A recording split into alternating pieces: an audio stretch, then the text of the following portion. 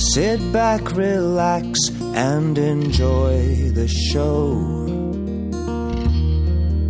You've had a real long day. Nothing good is on the radio. So let's talk your troubles away. Just a couple of guys trying to analyze the things we do and see. Play a game or two, maybe an interview. Oh, what a place to be. It's a good day for a good time with a good hang. It's a good day for a good time with a good hang. What a good way, what a good sign, what a good thing. It's a good day for a good time with a good hang. Man. You know what's a health side effect of this whole circuit breaker thing? What is? I got a blister on my fingy.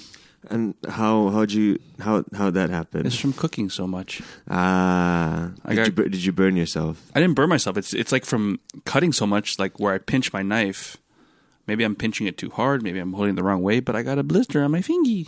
It hurts. It burst yesterday. Oh, doesn't that suck? I'm trying to figure out how you get a blister from using a knife. It's like when you pinch grip a knife. Let me try to demonstrate with my phone. It's like right there. So it's like the edge, the non super sharp, obviously the other side, the non sharp edge, right, is right there on the corner. So it's like, what have you been chopping? Chop Talk with Nathan and John. Okay. So another update on things I've finally been able to do during the CB is that I finally properly caramelized onions. Oh, like you spent the whole hour, 15 like one full hour. I think it was. I timed it for 30 minutes, and then I'm like, these aren't done. Yeah, and I just turned off the timer. It takes us a long time. Surprisingly long time. I don't know. I remember the first time I tried it.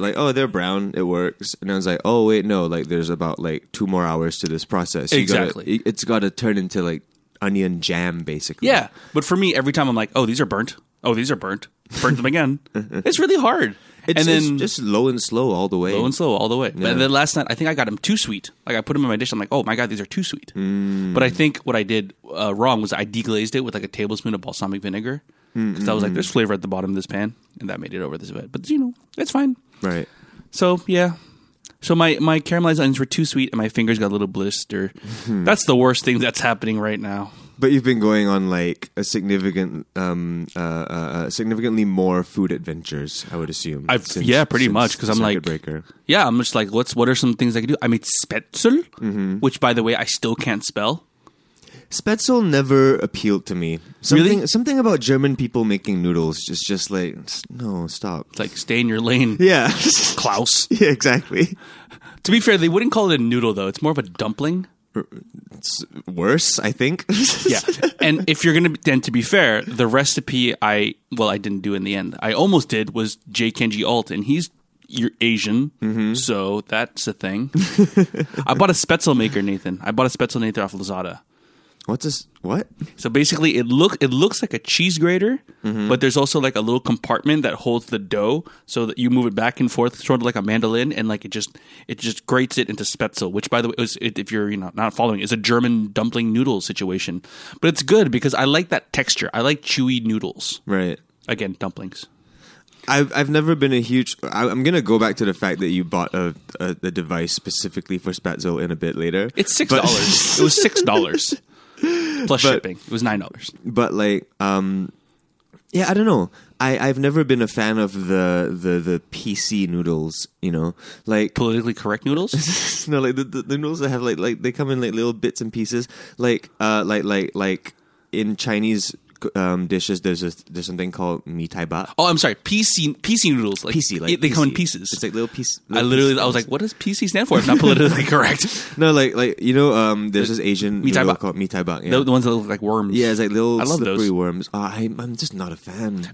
So we have different noodle tastes because I like that kind of thing. I like that. What else kind of goes in that category? Like Okay, like if it's like individual like pasta, like shells or Like a- orecchiette or like Yeah. penne or whatever, like I would say that's- orecchiette kind of belongs in that category. that's kind of okay because like it serves a function. It has a shape that like scoops sauce. True. It's usually made with like what's Spätzle made with? Just flour and water. Flour. The one that I did was flour, egg, and sour cream. Okay, so essentially just pasta dough with Pretty sour much. cream. Okay, yeah. So I'm guessing Spätzle can absorb a decent amount of sauce. Like, no, Yeah, it can. it does, right? Because last time I didn't have sauce, so I was like, I guess so. Because But like yes, in the past. mee tai bak is basically like it almost repels sauce. Right, I hear what you're saying. It's like the slippery. It's like the sauce is always like just a very thin layer around it. It doesn't actually. I get what you're absorb saying. It doesn't anything. soak it in. Doesn't soak it in, and it's like a slippery noodle. I don't know. It doesn't like gross me out or anything, but it doesn't appeal to me as a food. I think you have to like think of it. You have to shift your mindset of what it is because it's more of a dumpling. So in other words, I would feel like its closest cousin is like a gnocchi, except not way with potato. It's like a dough gnocchi. yeah, It's a gnocchi. yeah. For me, gnocchi is one of those like if you're ordering it, you're taking a risk.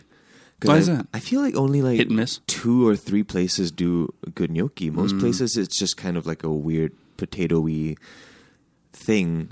Sounds like next week I'm making gnocchi. gnocchi. I can take from this talk. Yeah, I don't know. Like I'm open to gnocchi. I'm gnocchi curious. Okay. But I've only probably had like 1 or 2 good ones every time I've ordered it. That's the thing. Like, there's a whole slew of like foods that I never really order, but interest me. Gnocchi is one of them because I'd rather if I'm at a restaurant that has gnocchi, I'm probably going to get the pasta. Right. If I'm at a restaurant that has pasta, I'm probably not going to get the risotto. How about chicken fried steak? Oh, I will get chicken fried steak no matter where it is. I don't know where you came from, where you got that idea, but I would get chicken fried steak. I'm going to make chicken fried steak. I was just thinking about things that I've seen on menus that I don't order. If I see chicken fried steak or country fried steak, whatever you want to call it, I am ordering it. Yeah? Yeah. Like the last time I chanced upon one on the menu, it seemed like such an idea. But I never feel hungry enough for a deep fried steak. Shallow fried, to be fair, Okay, shallow fried. with the white gravy. It's delicious. Like Chili's, rest in peace in Singapore. The one in the Philippines, they do a really good one. I Oh, just get it every time. the Chili's closed in Singapore? Yeah. Yeah. All 3 branches. Sounds about right. Yeah. What are you gonna do? Well, you've been busy with knifing shit. Knifing shit. I've been like holding myself in my room trying to write an EP, and it has been harder than I thought. To force yourself to write something? No, but like harder in the sense that like I thought that all this time by myself at home or all this time where like I don't have to be anywhere. Oh, it's going to be so creatively productive. It's different. I will say that like there's something different about the alone time that I usually experience and the alone time I'm experiencing in like this circuit breaker, whatever the hell your country is calling it, period. Yeah, it's just different. I really thought I was going to be able to find a rhythm because this is just like infinite amounts of like free time. Yeah. But then it's like, oh no, it's just like it feels so different. Like I there's will so many say- people around, and like Yeah. suddenly the space is like very much like always on. Yeah. You know, and I don't know, something about that makes it difficult to like sink into a rhythm. Really, It's surprising for me. I don't know if you're experiencing the same thing. It's surprising how quickly the day goes, actually. Because maybe it's the same thing. Like I expect to have like infinite time, but all of a sudden, like it's nighttime. What the fuck? That's what I'm experiencing. I think that happens when like routine starts to set in. Like when routine starts to set in, that's definitely when like, oh, this night feels like last night. Or was it 2 nights ago? Like, you know, when the nights start blending in or like the afternoons start blending in and you're not too sure when the day transitioned exactly.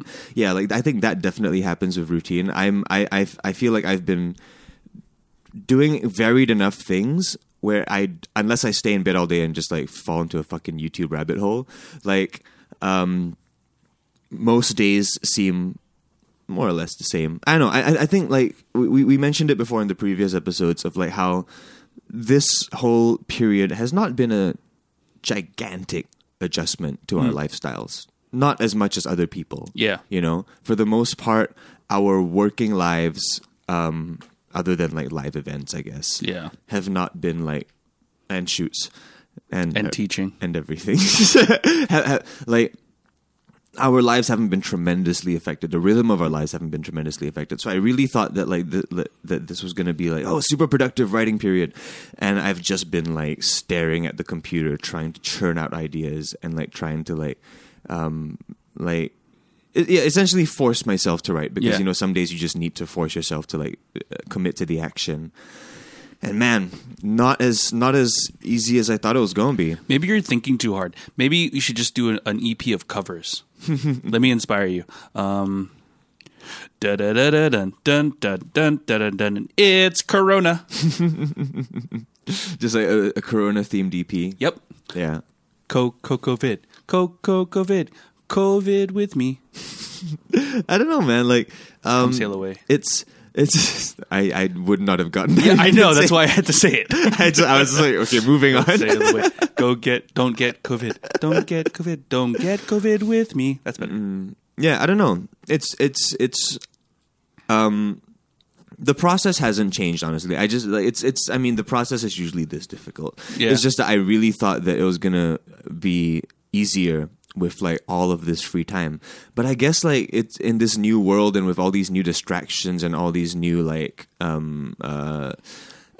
just the environment around you and everything, it definitely affects like the rhythms in which we create, right? Sure. So yeah, but I mean it's happy to say that the last few days have been more productive than usual. Great. But it's just like, man, if there's gonna be more of this, I'm going to have to really like figure out a new kind of routine. Yeah, it's a new paradigm. Yeah, for sure. I need to figure out a new routine, because like I was using the old way to try to work in this new world.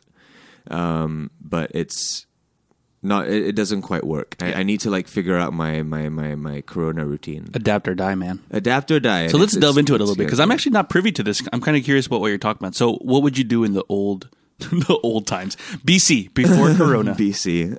Well, in 2019 BC, it would pretty much just be like, I guess that'd be 1 BC. Like just sit in front of the computer, take whatever lyrics that I've had written like throughout the day or throughout the week, and then just like mess around with them with like different beats, different sounds. Sometimes I'll just like take a random background track from something else entirely and just write on top of that, so I can get a framework of a song. And it's I guess the main difference was that I never really adhered to a strict schedule of like, okay, today at 8 p.m. I'm going to start recording. It was more of like, okay, I need to do this at least like 2 or 3 times a week. Yep. And then before the week ends, I'll make sure I hit that quota. Yep. But I don't know, now that we are in 2020 AD, after the disease. After disease. Which would be, I guess, be 180. Yeah. Yes, true. 180. Like, it's just, I don't quite know how to describe it. It's just so different. I don't quite know, like, the old way of setting a schedule doesn't quite work. I guess because, like, I'm not going out anymore. I'm not, like, going to a movie or in the cinema. I'm not going to, like, visit friends. I'm not going to the gym. Like, I'm not doing all those other things that usually, like... Kind of loosens loosens it up. Like, you know, like, relax like, your brain a little bit. Get the machine going. Sure. Or, you know, at least just even engage in, like, something else. But I guess because like now that life has become so same-ish, the dangerous part of it is just sinking into a weird routine or a rhythm where suddenly like it's you find yourself creating less, or you find yourself doing less. Yeah, I think if I may say so myself, I think I've adapted pretty well. I mean, which is you know, like I've found that I've been able to like not fall into a funk. Like I've been able to stay productive in the sense that like I make a to-do list every day. This is something I was doing before Corona. I don't know if we talked about this in the podcast. So I don't think we did. But like I am the world's worst procrastinator. I'm just not very productive unless I'm being forced to. So I'm just like, but I'm also like very like susceptible to being liking reward. So my thing is that I just make a to-do list the night before, like tomorrow, and I try to be very specific. Like I go, tomorrow I am going to get these exercises. I'm going to think of these exercises for this class I'm working on, or like I'm going to edit these specific photos. Yeah. And then I put it on a checklist, and when I'm done with that task the next day, I check it off, and that's already very rewarding. So that's my little hack for surviving this thing, is to do that. And also to look for special things that I can do that, like, again, don't make it like, oh my God, the days are blending together. So now I can be like, oh, that day we made that crazy rack of lamb, which again, made for the first time the other day, rack of lamb. I don't know, man. To-do lists freak me out. I know, right? But it's To-do like, lists really, like, only because, like, whenever I make one, I end up just getting like avalanche by the stress of like of Right. Because like, for example, like I tried to do this like literally like maybe 2-3 weeks ago when like things were getting really busy, and I was like, okay, I need to like organize and restructure instead of just kind of like doing what I usually do, is just like start and chip away. And then yeah, but you're good at that. You're good at just doing like, oh, I need to do this because thing, like when I don't think like, about I'm not it, good at that. when I don't think about it, like I just do. Yeah.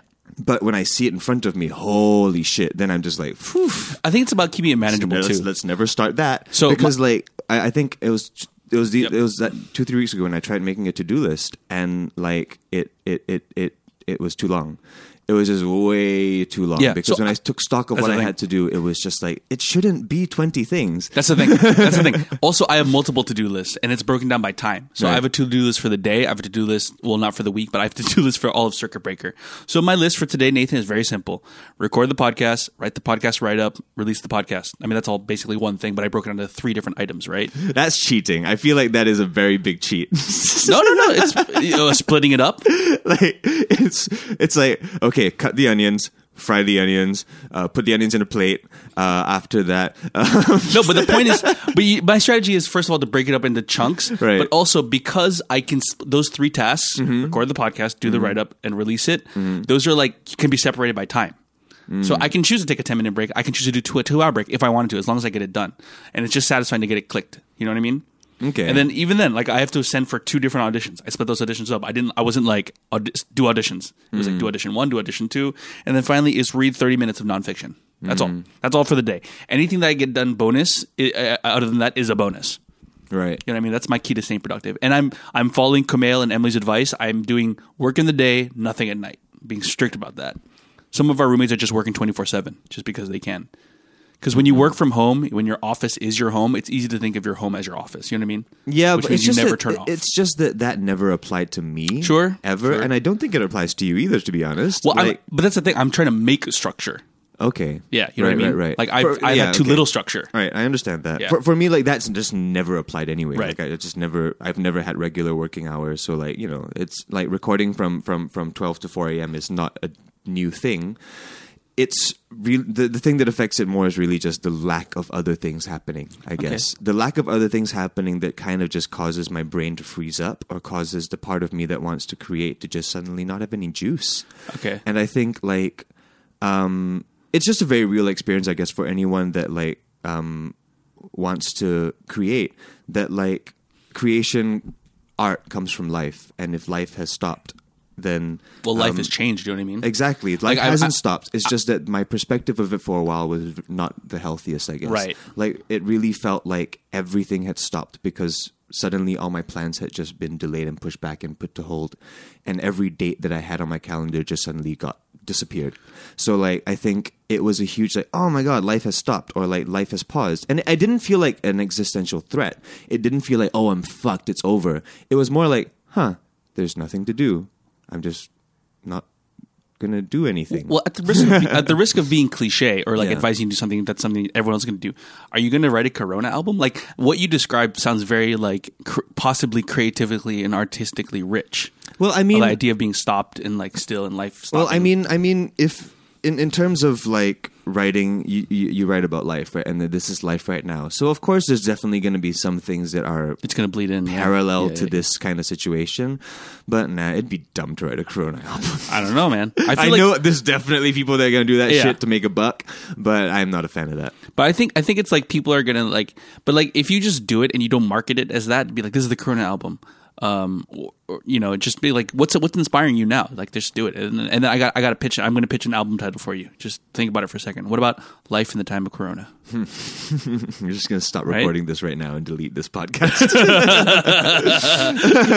No, yeah. I mean, inevitably shit will come out from the times, right? Like, I've already written like 3 songs that are about like the social distance and isolation, and like it's definitely going to feed into it. I guess right now I'm just trying to find like the new normal and trying to find the new rhythm, which is weird. I didn't expect that I had to, because it again, like, life hasn't been significantly different in terms of like, but everything's lifestyle. different. But yes, it's not different, but everything's different. It is different. Yeah. Well, Man. But you know, when I'm not trying to stay productive and I'm just trying to let my brain take a break and rot for a bit, it's always healthy to binge a little something. And we did talk about, you know, a little binge assignment last week. And I don't know how to make sounds. we're hoping that you guys did your homework. Hee. Hoping that you guys had time to do your homework, and that you caught up on the first season, the only season so far of Tiger King. Hey, you cool cats and kittens. Hi. So we're recording this on Tuesday, and this is 14th of April. Yesterday, 13th of April, they dropped a bonus episode that they just kind of quietly dropped it like in the series. So if you go back to Tiger King right now and you finished it, surprise, there's another one. Bam. And it's like an after show kind of thing. I haven't seen it yet because honestly, a part of me doesn't want to. You don't want it to end? Is that what you're saying? No, a part of me doesn't want to see them do Zoom interviews. I mean, that's exactly what it was. Like, I kind of love that they exist in this cinematic, like, a crime porn documentary thing. It makes it too real. Yeah, and something about putting them on like a Zoom call with Joe McHale. I don't know. Yeah, no, I get what you're saying. And also Joe Exotic, Carol Baskins, and Doc Antle aren't in it. Oh, you knew that already? Yeah. I saw the breakdown. Like, Joe Exotic, Carol Baskins, and Doc Antle are not in the after show. Yes, that is correct. So I did watch it last night. Yeah. It was a Zoom conference basically, but it was pretty funny. You could tell, like, it's. I mean, if nothing else, it's interesting just to see the things you can do with Zoom, because I'm like. Because my producer brain was working, I'm like, man, look at all these edits, because, like, you know, there's lag and there's this and there's that, and they're cutting out. I'm sure they've rambled for hours, so you can see, the edits, at least to me, were very clear, and you know, nothing really was super illuminating from watching it, except I found out. Let me try to there are a couple things that were like, oh, I didn't even think about that, and like. It's weird how much stuff they talked about that could have been like basically almost like a whole episode onto itself. For example, the person who got their arm bit off, what's their name, Nathan? Safi identifies as a man. Yeah. But they referred to him as a woman throughout the whole show. But it was I liked I liked his viewpoint on it, because they didn't brush it over, but they addressed it, but very quickly. Basically, like, Joel McHale was introducing him and referred to him as him, and then it was Saf, and I was like, huh? And then he just asked one question, which is basically like, does it bother you that Joe and everyone referred to you as a woman, though you identify as a man? And he goes, no, I think more people are upset by it than me. I was like, oh, cool. Just moved on. He seems chill. He seems very chill. Yeah, I mean, as a person that got his arm bit off, yeah, and then comes back to work like 2 weeks later, he's pretty chill. That's way chill. Yeah. Or crazy. Yeah. But I do want to talk about, like, so this is based on the assumption that everyone listening to this has either seen it or doesn't care and is going to skip through the segment entirely. But I want to talk about, like, the phenomenon of the Netflix documentary. It's doing great. Holy shit. Because Tiger King in and of itself, I mean, sure, we can break it down, but I feel like there's just so much crazy. And we can spend 4 episodes breaking the entire thing down. But what I wanted to, like, break down was the phenomenon of the crime genre in Netflix, and how it has captivated, like, the attention of the entire fucking world. And like, I don't know, it seems like every 3-4 months or so, like, a new big crime thing is, like, center stage that spotlight. Everyone starts talking about, like, Don't Fuck with Cats was one of them. Don't Fuck with Cats, Making a Murderer, Wild Wild Country. Yep. To a certain extent, You. Yep. You know, it's. That's I drama, know it's like it's not a documentary, but it's like essentially like a big old criminal guy Sure. doing crime things, and it's not a very good show. What's that other show? Evil Genius. Yep. Yeah, there's so many like crime documentaries, and then like whenever they become, I'm gonna take you out of that list. Whenever they become center stage, like, they just become the biggest thing ever, and then like the new big thing on Netflix comes in, and that's over after like 2 months. But I don't know. I'm just endlessly fascinated by like our human fascination towards like true crime. Like, is it simply because like real life is just like better than fiction? I mean, I would watch a true crime drama over like a new series any day. I'm good with both, but I just think that there are stories out there that are so wild. Like the whole idea, like, can you imagine if we were in some alternate universe where Joe Exotic didn't exist and some writer somewhere pitched the Joe Exotic story to be made into a TV show or a movie? That guy would be like, you are on crack. You get Joe Dirt. You would get Joe Dirt with lions. Yeah. But like, he's like break it down. It's like, I want to tell this story about the zookeeper. Oh, what is it about the zookeeper? Is it he just runs the zoo? No. It's all cats. There's a couple of like small like gorillas and stuff, but it's all cats. Okay. Well, what's interesting about this zookeeper? He's got a mullet. Okay, same standard. He's gay. Interesting. He's got 3 husbands. What? All of which are straight? Yeah. Well, all of whom turned out to be which are straight. One killed himself before he can be confirmed. Yeah. Spoiler. Yeah. That was my favorite. That was I thought was That was the part that caught your attention? that part was crazy. The accidental suicide? Yeah, and if that dude, if you had to take bets on how that dude, what's his name, Travis. Why do I remember these fucking names? You're really good. Dude, for the past 5 minutes, I've been trying to pull up the cast list, but it's not working out on the internet. No, I hate myself that I'm choosing to fill my brain of this shit. You're doing great. If you're going to be like, how does this character die? Yeah. It'd be like, character. How does this person, real life person with family and loved ones, how does he die? Yeah. I'd be like, okay, let's see. Top of my list, jet ski accident. Not tiger accident? I mean, that's a given. But like accidentally shooting himself to prove that his gun wasn't loaded, that's on the list for sure. But to watch it happen, it's a very Florida way to die. yeah. Yeah. Oklahoma to be fair. But yes, but like the way that like because they were filming everything, and you see the reaction of, let's go, Nathan. What's the name of the campaign manager guy? Ooh, don't remember. Okay, campaign manager. I want to say Brett, but that's probably he looks like a Brett, but that's probably wrong. Yeah, I want to say Josh. Yeah, Maybe Josh. no. There's a lot of J names if that's the case. Anyway, yeah, just to see him like you see the muzzle flash fill up the room, Yeah. and you just see his reaction, and he's stunned for like a good 15 seconds, just like open mouth, like just like whoa, Yeah. like that was fucking wild. It's even wilder that like they document everything. Yeah. But I guess like that's kind of like the state of documentaries moving forward, right? Like there's footage of everything now. I think like we've reached that point because I remember that like there's a time where every documentary we watched is about things that happened in like the 90s. Yeah, like or, Talking like the Heads. 80s. Yeah. Yeah, and then they're just talking about a thing and then like they have recreations. Yeah. But then we're now living in an age where, like, most likely a good amount of the shit you're talking about was documented, Yeah, filmed, or just use written your phone. about, CCTV'd, whatever it was. But I think Joe Exotic is a particularly yes, specific case because there's Yeah. like 3 different sources of footage. There Yeah, was like his case is- show, yeah. the documentary was made before the documentary, the Yeah. reality show that was trying to be made. So there's a Yeah. lot of footage. Holy crap. Yeah. There's a shit ton of footage, and it's just fascinating, like how much you're able to see. Like Yeah. that kept blowing my mind throughout the entire series. Of like, yes, they're talking about all this craziness, but they're actually showing it to you, and that is the part that I think is unprecedented moving forward with other documentaries. They're just gonna. We're just gonna see crazier and crazier shit, and it kind of scares me a little bit, like.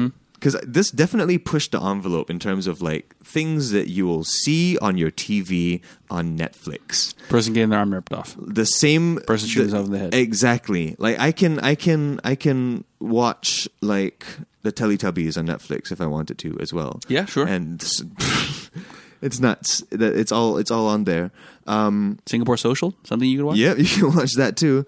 But yeah, I'm just endlessly fascinated by like the human fascination with true crime. I don't know, man. I went through a phase for sure when I like looked up all the serial killers and like figured out Right. what they do. I don't know what it is.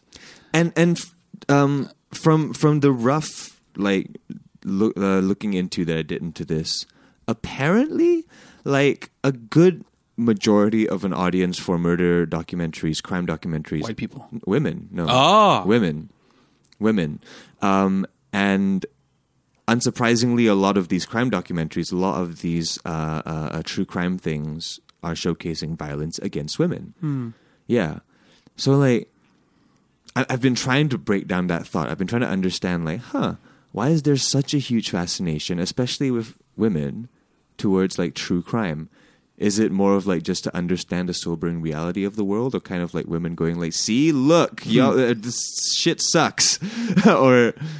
Yeah, I don't know. I think like the sociologist in me is kicking in. I'm wondering, like, what are the other mitigating factors? Not mitigating. What are the other factors that causes them to watch it? Is it that they're... Is it because it's boyfriend-friendly reality TV? Maybe. I don't know. Stuff like that. You know what I mean? Like, it's it's never the reason that you think for stuff like this. Usually, you know what I mean? It's like saying like like women are disproportionately given less salary than men. At first, it just sounds like, oh, that's just straight up sexist, and it is. But there's also so many factors. Like, for example, like women are less likely to negotiate or whatever, and or a lot of factors. Women are more likely, or women take maternity leave if they have kids, and that factors into the average salary going down. It just does. So I'm curious about what it is. I don't have any answers, but I'm just, that's what I'm thinking of. I'm just going to post a clip of John defending the glass ceiling. Yeah. yeah. But I don't know. I'm sure there's a psychology behind it. Maybe it's a subconscious way of feeling like you're safe because you see that the world can be pretty insane. Yeah. I don't know. I'm not sure. But like, yeah, they said that there's data saying that like majority of the viewers of these true crime documentaries are women. And I don't know, I just found that interesting. And the other thing I found super interesting is that spoiler alert, Joe Exotic's in prison, right? Yeah. He's in prison for the foreseeable future. I think Trump did say something about maybe pardoning him. What a weirdo. Yeah, because Joe Exotic's mid-50s, I believe, and he's in prison for like 20 years. Yeah. So, but isn't it kind of tragic? I mean, he's done horrible things, but so did everyone else. Like, isn't it kind of tragic that he can't like capitalize on this shit? Like, Netflix fame is so fleeting. Yeah, it lasts 7 seconds. If it, like, realistically, if it lasts you a month, you're lucky. Yeah, like Love is Blind. Who like everyone was talking about that a month ago from now, and then now it's just completely off the radar. I mean, and it's Tiger King Central. That's the irony, right? The irony is that like he wanted fame this whole time. He wanted attention. He got it, and he can't experience it. Yeah. It must be. I'm sure he's getting tons of prison letters, but yeah, maybe. Yeah, but also maybe people stopped watching Love is Blind because they didn't want to watch a show about people being forced to be in the same house. Yeah, that's funny. I haven't watched Love is Blind. I probably won't though. Hey, Nathan, I got something to ask you about Tiger King. And as a musician, when did you realize that he wasn't singing his songs? Was it like his own songs? Was it immediately? Not really. A part of me immediately I was like, okay, that can't be his voice. But a part of me was like, I really hope that's his voice. Yeah. Because I want this guy to be able to sing a beautiful country ballad. I want that to be like true. Yeah, I want him to be like a fantastic singer. And yeah, I don't know. He's definitely not. That's confirmed. There's a little bit of like who did it. There's a little bit. But there's one clear guy to me. I forgot his name, but anyway. But do you think he wrote them? Urban. Maybe Garth Brooks. Maybe, I don't know. I think he wrote the lyrics for sure because they're bad. Well, some of them are great. I saw a tiger and a tiger saw a man. That's crazy. That's pretty great. That's just strong. Yeah, exactly. It has so many layers, too many layers. But yeah, I think a lot of that show, it kind of broke my heart. Like, do you know people like Joe Exotic? Like personality types. Like super eccentric, really out there, dresses fabulous, like crazy fabulously. That kind of thing, but mostly all of that paired with a almost tireless thirst for attention, recognition, fame. Shout out. No. I don't know. I guess so. I feel like I should start a documentary series now. Yeah. Hersey King. Hersey Queen. Matsik King. Matsik. Okay. No. Yeah, I know a few people like that. And it was such a tragic thing to watch because mostly these people tend to be misunderstood. And they will glom onto the first thing that people like them for or identify them for or accept them for. Xia Sui. She is the Singaporean Tiger King. Oh. Ooh. Pink King. Pink Queen. Wow. And I know her personally, or at least I worked with her in her project, and she's probably similar to Joe Exotic, very different, like when the cameras aren't rolling, then she's actually pretty cool. Yeah. She doesn't seem like it, though. God damn. Wow. Okay. But please don't add her. Yeah, please don't. Please don't add her. I don't want her listening to this. No, in the sense that she's like bigger than life, has a look, like a very specific look. Yeah. Yeah. I mean, the closest thing you're going to get are influencers. I mean, really, to be honest. I get the you, more I get eccentric you. of influencers. I get you. But I straight up like know of a few people that are like, it's like, I straight up just like, I think they're crazy, but in like, no, I'm not going to name names. I think they're crazy, but I wouldn't, you don't know them. They're not known people. Yeah. It'd be weird to call out people, non-public figures. But, oh crap, I lost my train of thought. People that you know who are eccentric and want attention. Yes. They'll glom onto the first thing that people accept them for, and like there's almost like a tireless hunger for attention and like all this. I just thought of another name. Stephen Lim could possibly be another like fuck you, bro. Could be another analog for Tiger King. He's a local celebrity in Singapore that is, I say celebrity very liberally. Sure. The guy that killed the other guy in the boxing match. I do not know about that. I'm Googling that right after this. Actually, you know what? Man, we should make a documentary about Stephen Lim. Okay. God damn. That would be good. Sell it to Netflix and... Oh, I'm pretty sure someone's already doing it, though. No, let's do it. All right. That's the problem. We assume that someone's doing it. It's like that whole thing of like a woman's getting murdered and she's calling for help, and everyone assumes that everyone else is asking for help, is doing it. No, let's do it. The Stephen Lim files. The main reason why I wouldn't want to do it is because I don't want to have a personal relationship with the man. That's rough. But I'm valid. Yeah. But man, I'm losing my train of thought left, right, center. I just woke up. Record the podcast early, Nathan said. Yeah, but it'll be worth it. I got a shit ton of stuff to do today. Fair enough. But yeah. What are your thoughts? I lost my train. I think in this day and age, I mean, like I said, I mean, not really a hot take, but like the kind of people you're talking about who are like eccentric and want attention and want that stuff. I mean, that almost sounds like a definition of an influencer. Mm-hmm. So it's like, yeah, it's definitely a thing. Famous for being famous or famous for being weird. But I guess what I'm talking about more that I guess I didn't like really elaborate. I'm just trying to get you properly back in your train of thought. It's like, it's the obsessive nature of it. It's the obsessive nature that he filmed everything. He shot everything. He released a podcast every day. Yep. Like that was like actual commitment to an idea of himself. You know, that's very strong self-belief, a lot of like self-obsession almost.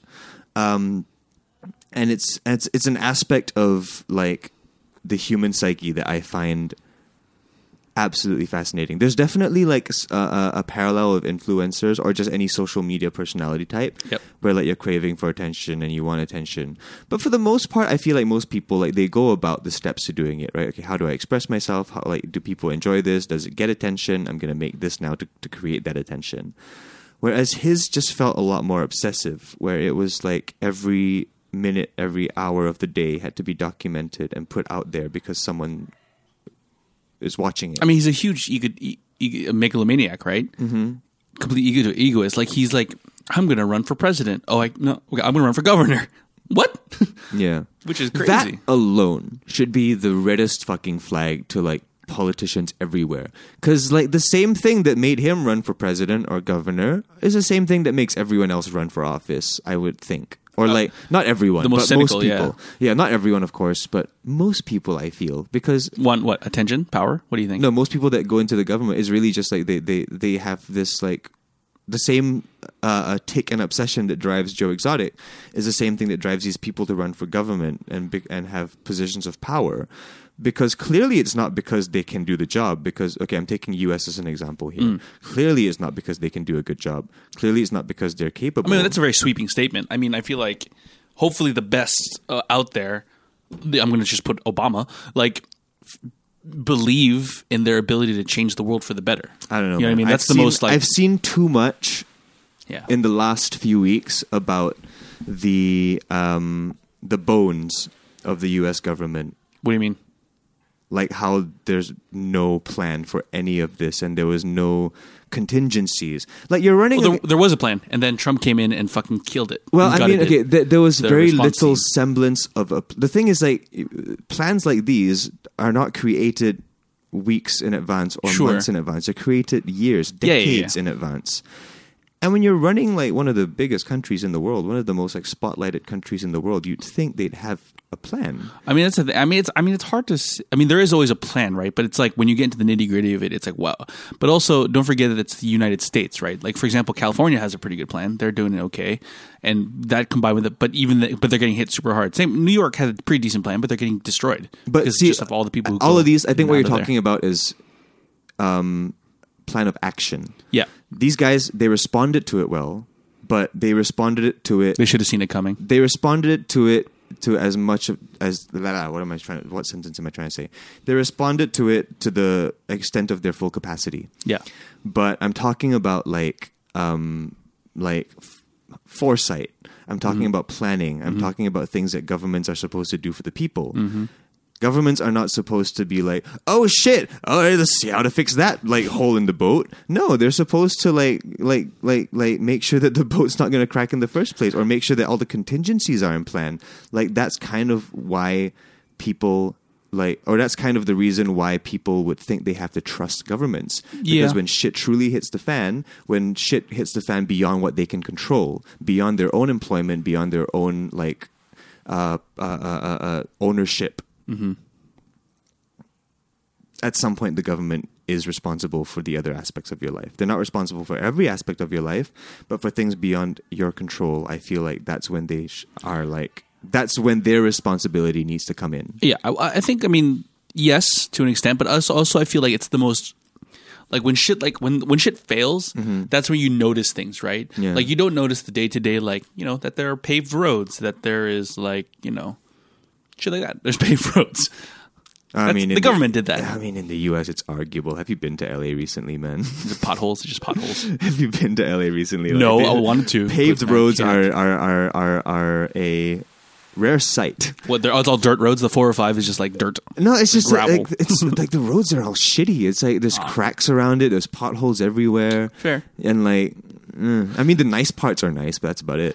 I guess it's also just like we got a pretty good government. I mean, you can criticize the Singapore government all you want. We won't do it on this podcast, though. Singapore's government can take all the criticism in the world. They do tons of shit like that are kind of questionable, but ultimately, as a government taking care of a people, they uphold their responsibility of making sure that when shit hits the fan, they will be there to back it up. Because there's a lot of aspects in life that I think people misunderstand the role of the government. They think that the government needs to take care of every aspect of their life, from employment to like maternity or whatever. Like a lot of things that are.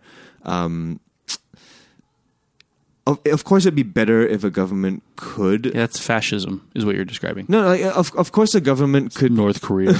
A government would get more points for giving those benefits. But the truth is, sometimes, like with budgets and everything, some countries can't fly with that kind of thing. Yeah. But when it comes to the base life and death kind of shit, you would think that that's where responsibility starts to set in. Right. Like, I think a lot of people get angry with the government whenever they're unemployed, or like whenever there's gotta have rising taxes or whatever. There's lots of reasons of reasons to blame them. But I feel like the blame definitely 100% falls when like things beyond your control start coming in. Like, your office shut down. What are you going to do about it? You know, like you can't start another business because the office to start businesses isn't open either. True. So it's like you are completely an island at this point, other than your own self-care and like self-survival. You're completely an island, and it makes my heart break for people in countries like Malaysia or Indonesia or the US or Afghanistan. Well, I don't know how they're doing, to be honest, but I can't imagine it's great. Places where they're left to fend for themselves. And I guess the moral of the story is don't let people like Joe Exotic become president. There we go. We got to the point. Yeah, because President Joe would not do very good, I don't think. I feel like he'd do a little better than Trump. Maybe a little bit better. I feel like he would do a little better because he doesn't seem to be worse than him. Yeah, I'll give this to Joe over Trump. At least Joe knows what he doesn't know. He knows to bring in experts. Yeah. You know what I mean? Yeah.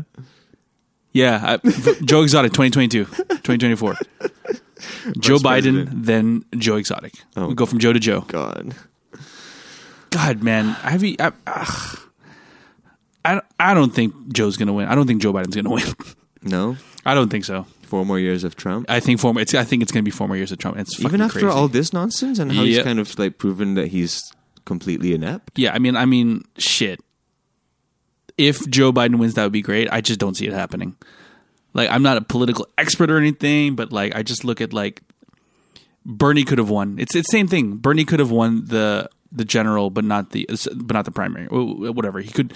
Bernie could have beat Trump, but he couldn't beat Clinton before, and Joe Biden now. I stopped caring when Yang dropped out, but also but honestly, I stopped caring after all of this coronavirus stuff. Yeah, because it's like y'all are truly broken. Yeah, like y'all are truly, truly broken. At this point, anybody like it doesn't matter if Trump becomes president again. Whatever, like you're gonna make it worse. Like, yeah, actually, yes, I think he will. Dude, he wants to open up. He wanted to open up the U.S. economy for Easter, which was 2 days ago. Yeah. Didn't happen. Oh, thank God. But that he wants to, and he wanted to open it. Now he wants to open it May 1st. Isn't that nuts? Yeah, isn't that? It's completely nuts. Aren't they at like 600,000 right now? They're at 20,000 deaths. I know that they're at about around 600,000 cases. So between the time that he announced that Easter is going to close, because I've been keeping track of this shit stupidly enough, 300, give or take, around 300,000 people have contracted it.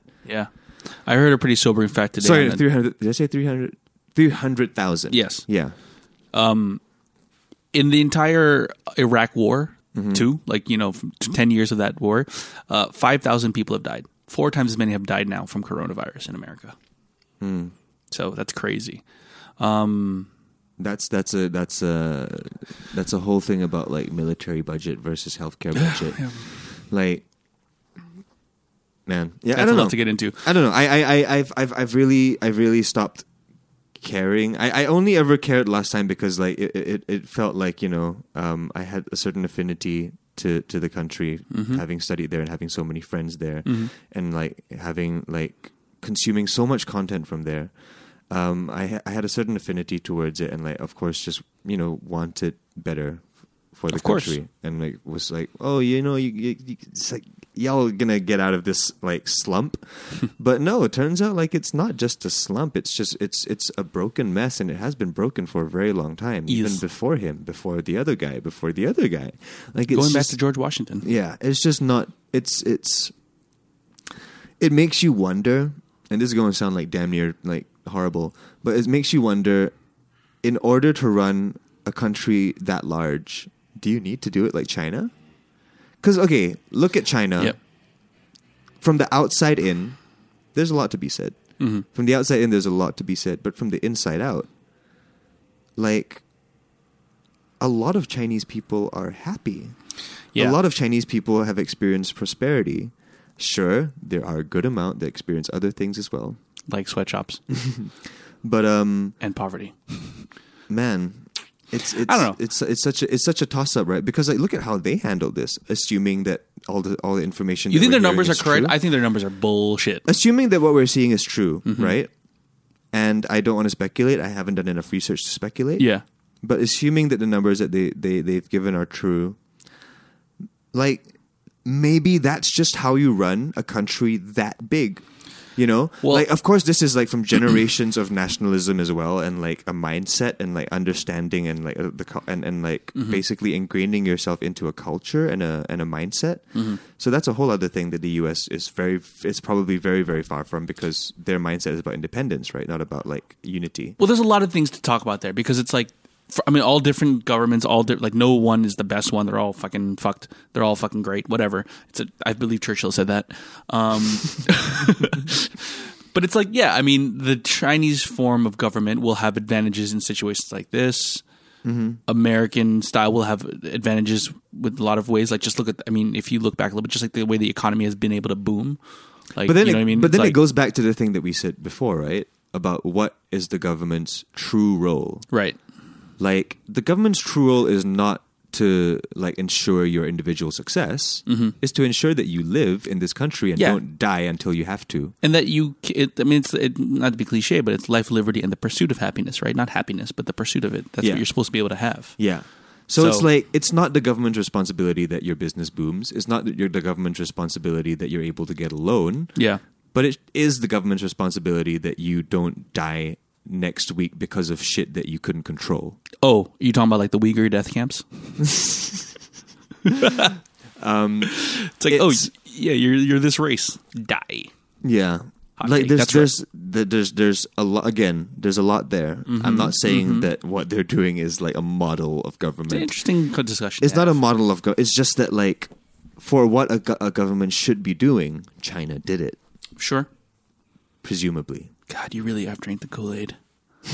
What's I- Kool-Aid in Chinese, huh, Nathan? I'm just thinking, like, presumably, right? If the numbers are real, and here's why 80,000, I think China. 80,000 cases. I'm honestly not Sorry, too check. sure, but like, here's why, like, when I first heard that things were calming down, that I didn't question it that much, because I think I have a decent understanding of the Chinese mindset, Yeah. being Chinese.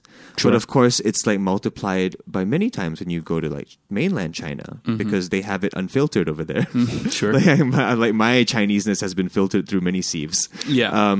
But there is something about like submission. There's something about listening to authority. Yeah. And then there's, of course, like the very ingrained nationalism that you Yeah. have in China that made me not really question that much of like, yeah, they probably did all stay in their homes regardless of whether they had a choice or not. Well, they also welded their door shut. Yeah, so I looked into that. Apparently that's like Hoax? half and half. It wasn't the government doing it. It was the landlords. It was like, it was not like government officials that were doing it. It was just like people that had power over these people living in this building. Yeah. That chose to exercise But it's like that it's just power. like what you're saying, right? Like, But why the government did Yes. go up to people's houses, take their temperatures, and drag away the people that We're just having temperatures. had fevers. But to be fair to the government, if someone was a risk and doesn't want to leave their house, I'd drag them out too. I mean, like, what are you gonna do? Leave them there and infect everyone else? Yeah, I don't know. It's all fucked up. It's kind of a case of like, okay, I'm gonna move you out of this place forcibly now because you are choosing to stay in this building even though you might be sick. So it's kind of like, Give and take. give and take, yeah. But I don't know. I think there's definitely something to be said about how, like, I'm sure that they adhered to the quarantine period much better than, say, that U.S. adapted to it, or even Yeah. Singapore adapted to But it. okay, but Because Singapore's been experiencing like a lot of problems with this circuit breaker. Like, people in the government keep saying like, people are still hanging out outside, people are still going out, people are still socializing. which is correct, but the vast majority of cases are coming from these fucking sardine cans that we put our foreign workers in. Yeah. So it's like, yeah, I don't know why that came out so angry from you. no, because okay. Here's the thing, right? No, I get that there's an injustice, but there's very little that I can be angry about because they're constantly improving it. They're constantly working at it. Like, you can't suddenly have a contingency plan for everything. Yeah. They had a contingency plan for most things, and I appreciate the government for that alone. Like, and the fact that they have in the last 3 weeks been constantly evolving their plan and treatment of the foreign workers. I have no complaints over it. Like, it hasn't. It only improves. They keep spreading them out. They keep putting them in new places. No, but my point increasing is, Nathan, the welfare. is that before this thing hit, everyone didn't care or thought it was okay to put like 15 people in one room or whatever. Right, you're talking about the before. Yeah. Understood. You know what I mean? Like, they're handling it well. They're reacting to it. Yeah. But we have to think about that. And trust me, like, I'm the kind of guy is like, you have to look at both sides, right? Because I'm not going to be like, oh, it's immediately wrong. I mean, it's not the best. I wish we could do better. I wish companies could do better. Yeah. But because they're carrying after the profit margins, right? But then again, you have to ask, like, these Bangladeshi workers, these Indian workers, would they rather? I mean, they came here for a reason. Yeah. I'm wondering how many of them regret coming here, Right. COVID or not, right? I don't know. It's something I might want to look into. Maybe let's make a documentary about it, Nathan. But you have like someone said, right? It was a ticking bomb that was going to explode eventually. Right. I think they meant that in a different context, unfortunately. Yeah. They meant that in the context of, like, socially.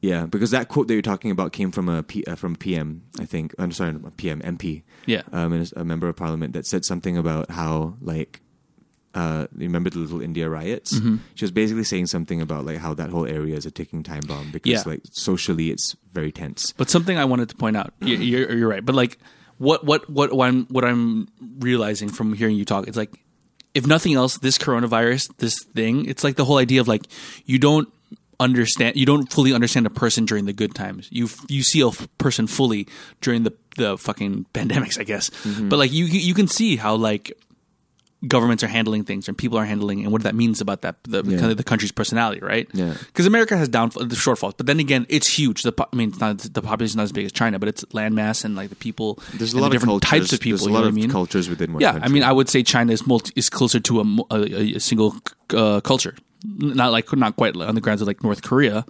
But definitely not like America, where you can split into regions and like all that shit, right? They're definitely unified by a mindset. Yes. Culturally, they're very different, but they're definitely unified by a mindset. Yeah, man, I get it. Yeah. I saw The Farewell. There's a reason why Chinese people are the root of like Thai people and like everything. There's a reason why like these traits are very similar across the board. Yeah, there's definitely a reason why like Thais, Malaysians, Chinese, Taiwanese, Singaporean, Hong Kongers all disappoint their have small parents. eyes. Oh, okay. Disappoint their parents. That totally makes sense. Yeah. Yeah, I don't know. It's just, but it's interesting to say. Like, I'm not going to say one's good or bad. I don't know enough to say, but like, it's interesting for sure. It's definitely something that's fascinating to look into. Right. I mean, it's interesting, right? Because my first instinct behind like, oh, why is that happening? Because there's a lack of space. But then again, do we really have that big of a lack of space? I think moving forward in Singapore. Yeah. Yeah. I think moving forward, hopefully we learn from like, I mean, of course we're going to learn from so many aspects of this, right? Like previously we spoke about how maybe we can overhaul working hours, how we can overhaul like how we move around in the country, how we can overhaul like how we hold meetings and social gatherings and things, or even concerts. We're rethinking everything. Hopefully we also rethink this aspect of like foreign worker life, right? Yep. Like instead of these dorms, should there be some kind of like HDB situation, maybe like an entire HDB for foreign workers, or so, I don't know, something like that, where like they actually have a space, Like, I think they, no matter how small, as long as it's not a bunk bed. This is the small little insight I have to that. So I've cycled west towards Pandan, and then like that whole area, it seems like they're dormitories for foreign workers. And to be honest, they don't look much different from HDBs, right? Because like, and I know this because like as I was cycling around the reservoir, everywhere I looked were foreign workers, like just hanging out. Like it was like completely entering a different land. So they're not too dissimilar. But the problem is that you just cramp. I mean, again, it's just looking after your profit margins, right? How little can we spend to house our foreign workers? Is what's happening. So it's not too dissimilar. It's just they're just way cramped in, from what I understand. Well, since we're on this topic, I want to shout out the MWAF, the Migrant Workers Assistance Fund. Oh, right. Yeah, so you can head to giving.sg, and let me just pull out the exact URL for you. It's giving.sg/MWAF/Migrants We Care, or you can just go to the link on my Instagram. Yeah, it'll be in the show notes too. They've been raising funds for the migrant workers for the last few weeks, and it's awesome to see. They've been like the funding is skyrocketing. Like Great. They set a $500,000 goal. They smashed it, and now they're headed towards 800,000. And all of this money is going to go to a good cause. All of this money is going to go to the right people. All right, I'm going to chip in right after we're done recording this. Do my little part. Yeah, and hopefully, I mean, what is $1 million in the scope of all of this, I know. right? Can I have some though? But I'll take $1 million. But here's hoping that like there are like monumental shifts in how like these foreign workers are treated in Singapore. Yeah, Because okay, it is again the pre-existing conditions of how it was last time, kind of rough. Yeah. But I have honestly been truly impressed with how the government has been like handling this specific foreign worker situation. Yeah. Like they've been addressing it, they've been trying to fix it, they've been trying to improve conditions for them. Like the PM even had an address where he spoke directly to the families of all the foreign workers. Like that shit, honestly, pretty good. Probably standard politician stuff, but I guess in today's day and age, it's like extremely rare and uncommon. Yeah, our expectation, our bar is quite low. Yeah, like when he said that, I was like, man, what a lovely thing to say. What a guy. And I was like, but he's just being like a sensible person. Like it's fucking crazy that a sensible person with like straight morals or like seemingly straight morals is impressive. Right. But yeah, here's just hoping that moving forward that many things will change, and we know that many things are going to change. It's inevitable. Like this isn't just a passing cloud. Yeah. Like, sure, some things will go back to being the same, but nah, not really. Not really. Not really. Like, isn't it crazy to think 2020? Like, this whole year, you're probably gonna, like, you're not gonna give any more hugs. Yeah. Yeah. So I can just see the cover now of Time Magazine, the person of the year, social distancing. Great. No more, 2020, like, you're gonna get no more hugs. Shaking hands aren't 4 more isn't years gonna of be Trump. a thing. Yeah. Oh, God. Shaking hands is dumb anyway. Shaking hands is dumb. Yeah, I'll say it. What's your preferred method? Just waving. Got it. Or just like a nod, like a head nod. A head Like, nod? Hey, Mr. President. Hey. I guess, okay, like, Thank you for my diploma. I guess the upside of it is that now I don't need to go through that awkward dance when you meet someone new. Don't know of how to like, greet 'em. Is it handshake? Is it hug? Is it bro handshake? Is it bro hug? Like, which one is it? See, the problem is now you got like wave, foot touch, elbow bump. No, but see, no matter what it is, I think It's very obvious. I think an elbow bump is pretty obvious, but everything else, like, you know, it's a separate engagement. Sure. We don't have to be. There's no awkward physical tangle. Yeah. Yeah, I can't tell you the number of times I read a person. I'm like, this person seems like a bro hug person. Nope, handshake guy, and he's now uncomfortable in my arms. Yeah. But I mean, now yeah, that's true. But it's gonna be like, does this person like 3, 4, 5 months from now? Is like, do we shake hands or are we still in the? It's still gonna be awkward. It's human interaction is always gonna be awkward. I'm like, what if it just phases out? It just goes away. Like it's just not a thing anymore. You just don't say hello. You don't greet each other. or like we just become Japan and everyone bows. Bows. Yeah, I'm cool with that. I'm down with bowing. Bowing is pretty cool. Shows respect, Yeah. and it feels good when you get bowed to as well. Yeah. Yeah, show respect, you give respect, you get respect. I wish Uniqlo would bow more. They bow to you in Japan, Uniqlos. Yeah, but Actually, that's just Japan in general. Yeah, I know. Yeah, you should. But Uniqlo is Japan in general. Specifically Uniqlo. No, in Japan they just bow to you everywhere, regardless of whether you're in or out of a Uniqlo. I know in Takashimaya, even in Singapore. Yeah. Every morning before they open the mall, they stand outside their stalls and they do like a little thing and they bow and a song plays over the radio and everything. Huh. Yeah. Do you think Japanese people have stronger backs because of bowing? Think about it. I'm